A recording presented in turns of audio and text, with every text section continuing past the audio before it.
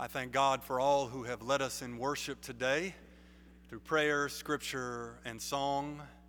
Today we begin a new sermon series called Rediscovering Church. We're going to be looking at important scriptures on the subject of the church. And today I want to draw your attention to Matthew chapter 16. I'll read verses 13 through 20 from the New Revised Standard Version. And the title of the sermon is The Flawed and Indestructible Church. Now, when Jesus came into the district of Caesarea Philippi, he asked his disciples, "Who do people say that the Son of Man is?"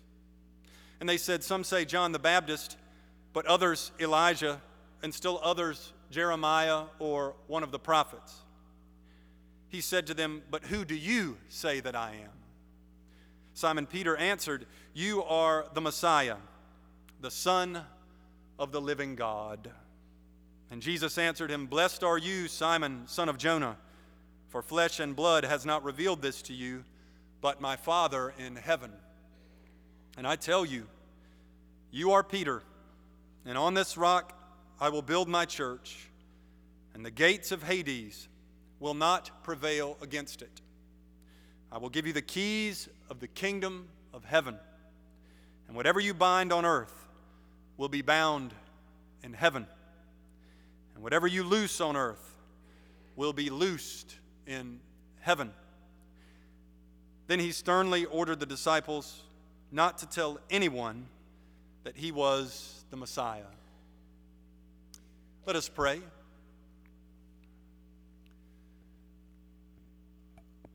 Lord God, in this preaching moment, I simply ask that you would help me to speak your word. Help them to hear your word. And Lord, help us all to do your word. I pray in the name of Christ our Lord. Amen. We find Jesus and his disciples roaming 20 miles north of the Sea of Galilee in a district called Caesarea Philippi. Herod the Great had renamed it Caesarea and had built a temple there for Caesar, a white marble sanctuary for the veneration of the Roman emperor. Previously, the town was known as Panias, after the Greek god Pan, who was worshipped there. And before that, it was a center for worshiping the Canaanite god Baal. Caesarea Philippi, therefore, had been a venue for exalting the gods of the Canaanites and the Greeks, as well as the ruler of Rome. As Jesus enters this locale, pervaded by various gods and imperial power, he asks his disciples how he stacks up. "Who do people say that I am?" Well, some say John the Baptist, the disciples report. Others say Elijah or Jeremiah or one of the prophets.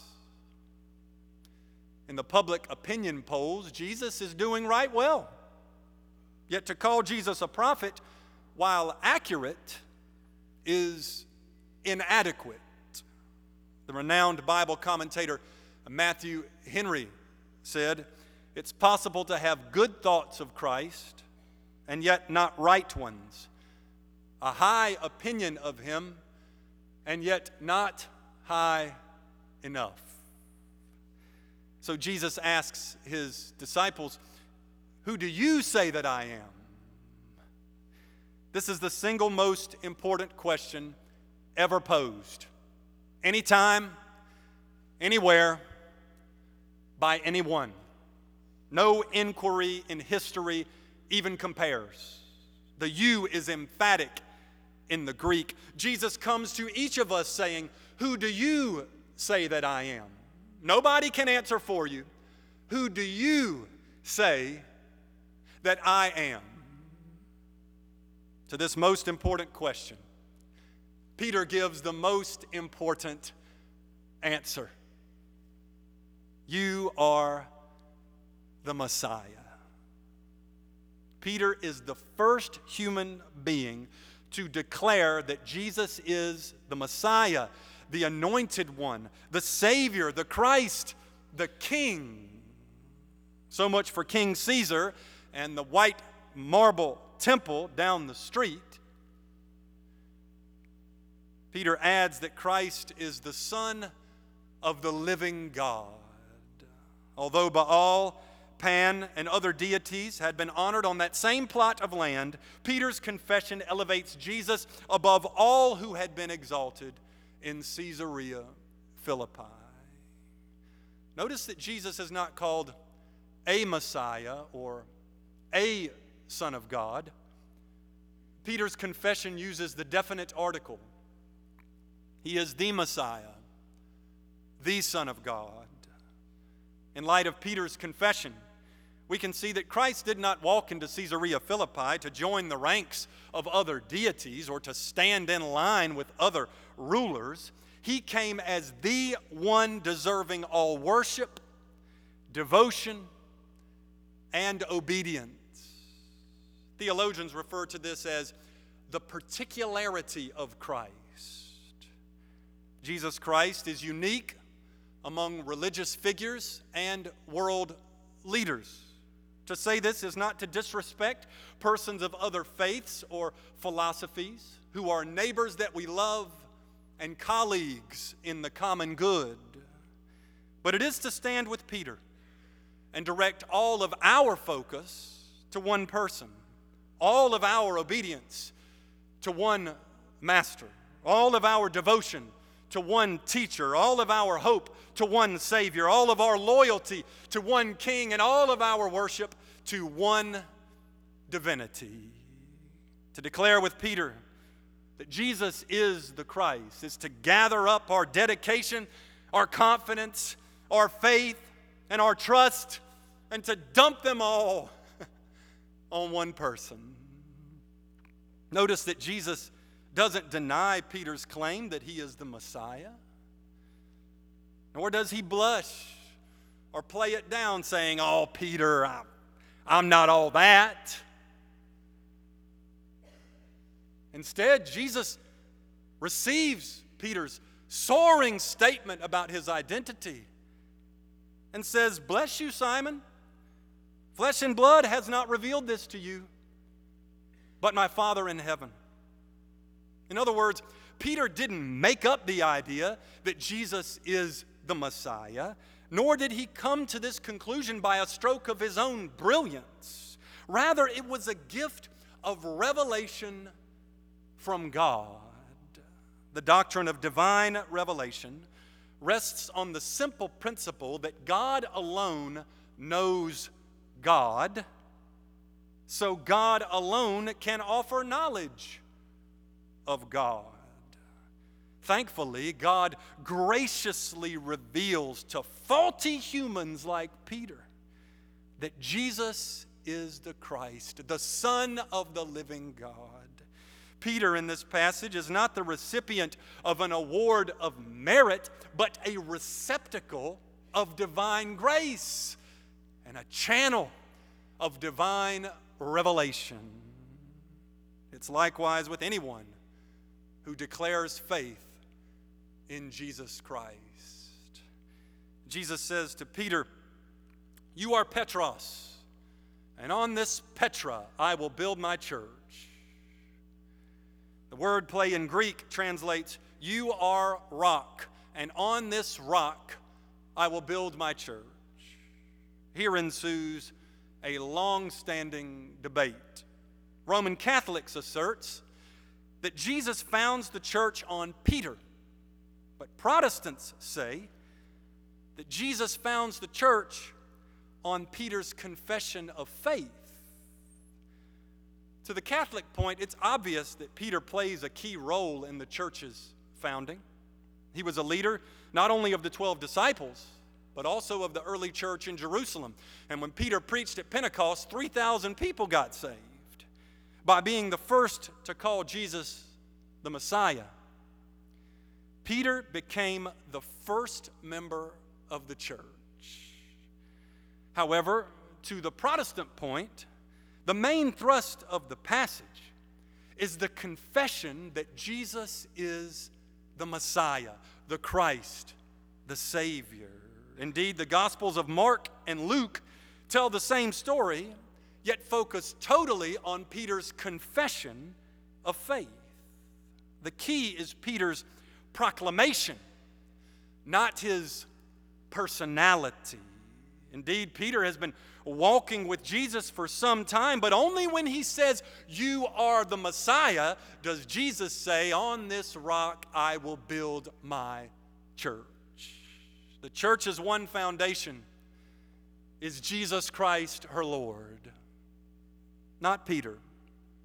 Still, the fact that Peter was the first to confess Jesus as Messiah shows that Christian faith is personal, but not perfect. Peter messed up again and again and again. Just a few verses later, Jesus tells the disciples he is going to be killed. Peter says, "No." Jesus says, "Get behind me, Satan." That's the original church member Jesus is talking to. "Get behind me, Satan." Later, Peter denies 3 consecutive times that he even knows Christ. "I do not know the man," he says. That's the original church member we're talking about. Like its original member, the church is not faultless, not even close. The church has a long history of shortcomings, sins, and injustices. In the 4 Gospels, the word church appears in only 2 passages. The other one, besides Matthew 16:18, is Matthew 18:15 through 20, where Jesus says, "If a church member sins against you, point it out when the 2 of you are alone. If he won't listen, take 1 or 2 people with you to talk to him. And if that doesn't work, take him before the entire church and call him out for accountability." So of the 2 passages in the Gospels that mention the word church, one of them is all about sin and conflict. It showcases the ugly side of the church. It admits that the church is flawed. But the other text that mentions the church, Matthew 16:18, has Jesus saying, "On this rock I will build my church, and the gates of Hades shall not prevail against it." Notice that the builder of the church is Christ himself. "I will build my church." We aren't building the church. Christ is. Notice that Christ is the owner of the church as well. "I will build my church," he says. The church does not belong to us. It belongs to Christ. The church is Christ's creation and Christ's possession. Because the church is built by Christ, and because the church belongs to Christ, the gates of Hades cannot prevail against it. The gates of Hades was a phrase signaling the doorway to the underworld, whereby Satan and demonic forces emerge to assault the church. So Jesus is saying that the church is stronger than evil, stronger than the devil, and stronger than all the powers of hell. The gates of Hades was also a phrase evoking death, because Hades was known as the abode of the dead. The gates of Hades tried to hold Jesus down after he was crucified and buried, but he burst forth in resurrection from the grave. Likewise, the church that Jesus builds is stronger than the grave, stronger than the cemetery, stronger than all the powers of death. Although the church is composed of flawed members like Peter and you and me, Hades is no match for it. Hades and the church are locked in an epic battle like two bulls locking horns, but Hades cannot handle the church. Yes, the church is made of sinners, but the church is made by the Savior. Christ is so good, so wise, so loving, and so powerful that he can take flawed folks and build a community so fortified that all the powers of Hades combined cannot prevail against it. Years ago, when I was pastoring in Tennessee, one of our deacons, whose name was Bob, was standing at the exterior door of the church after our Sunday services had concluded. A man had come to the door at that time, after the services were over, and was asking if he could come inside and pray in our sanctuary. Bob asked me if that would be okay. I said, sure. So Bob and I walked the man into the sanctuary. He went down to the front and center and knelt there on the ground. He pulled a sheet of paper out of his pocket and he looked at it and he began to make odd hand gestures and he whispered a bunch of stuff that I couldn't understand. This went on for 2 or 3 minutes as Bob and I were standing aside. When he finished, the man looked up at me and with a strange fervor in his voice, he said, "Do you know what I just did? I just prayed to the devil in your sanctuary. I just prayed curses in here." Bob looked concerned. And I looked at the man and smiled and said, "Sir, the God we serve is far greater than the devil or anybody else you could call on, so we aren't worried about that." He seemed disappointed that I wasn't more upset. Bob and I peaceably walked him out, and on the way out, this man began to share with us about his troubled life, and he ended up in tears. Bob and I tried to minister to him as best we could. The point is not to underestimate the powers of evil, which are formidable.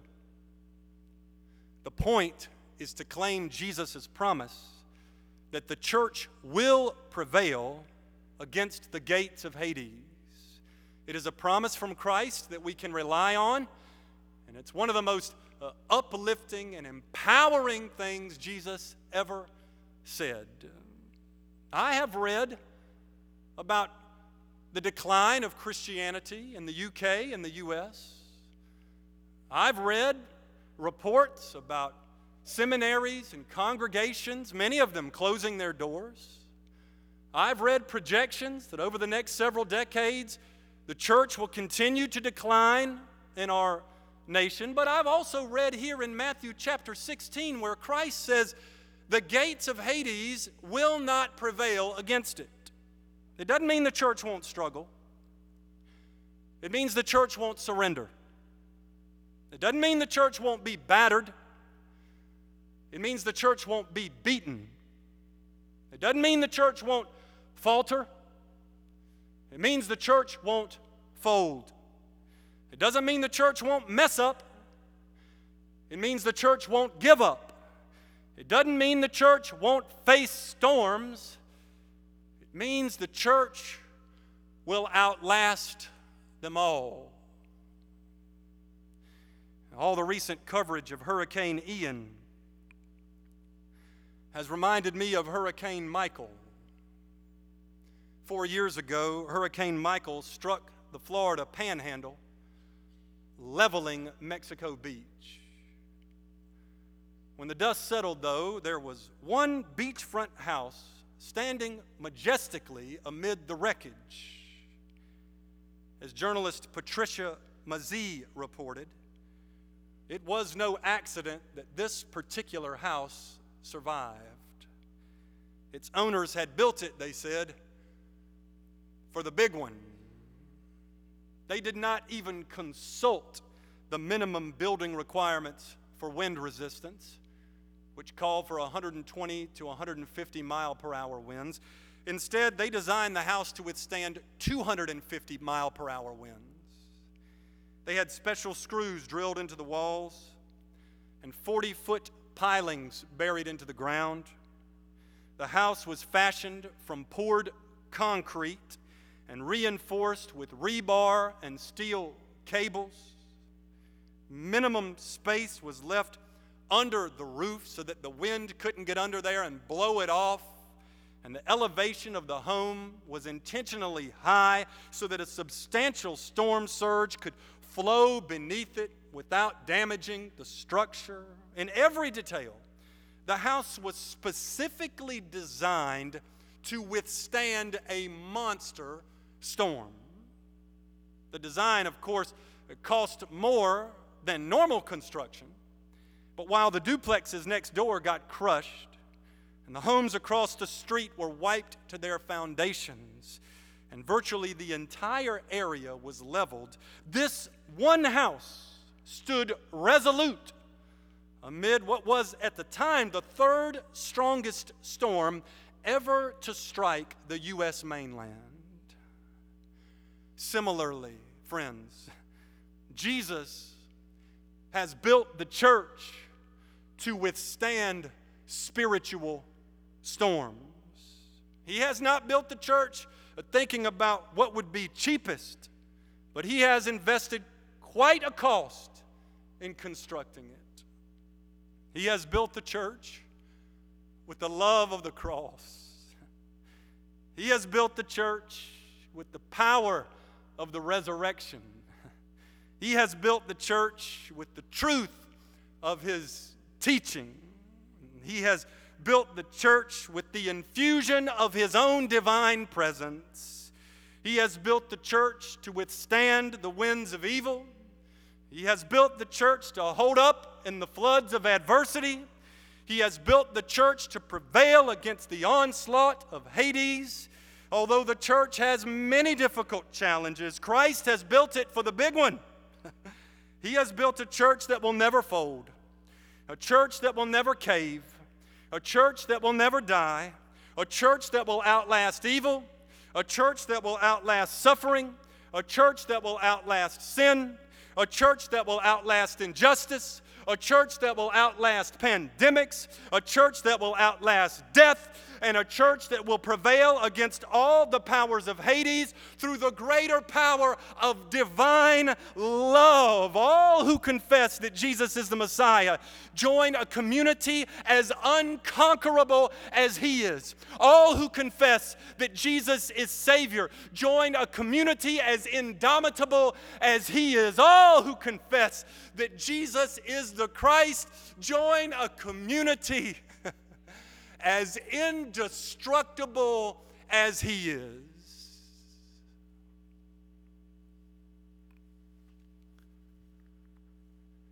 Amen.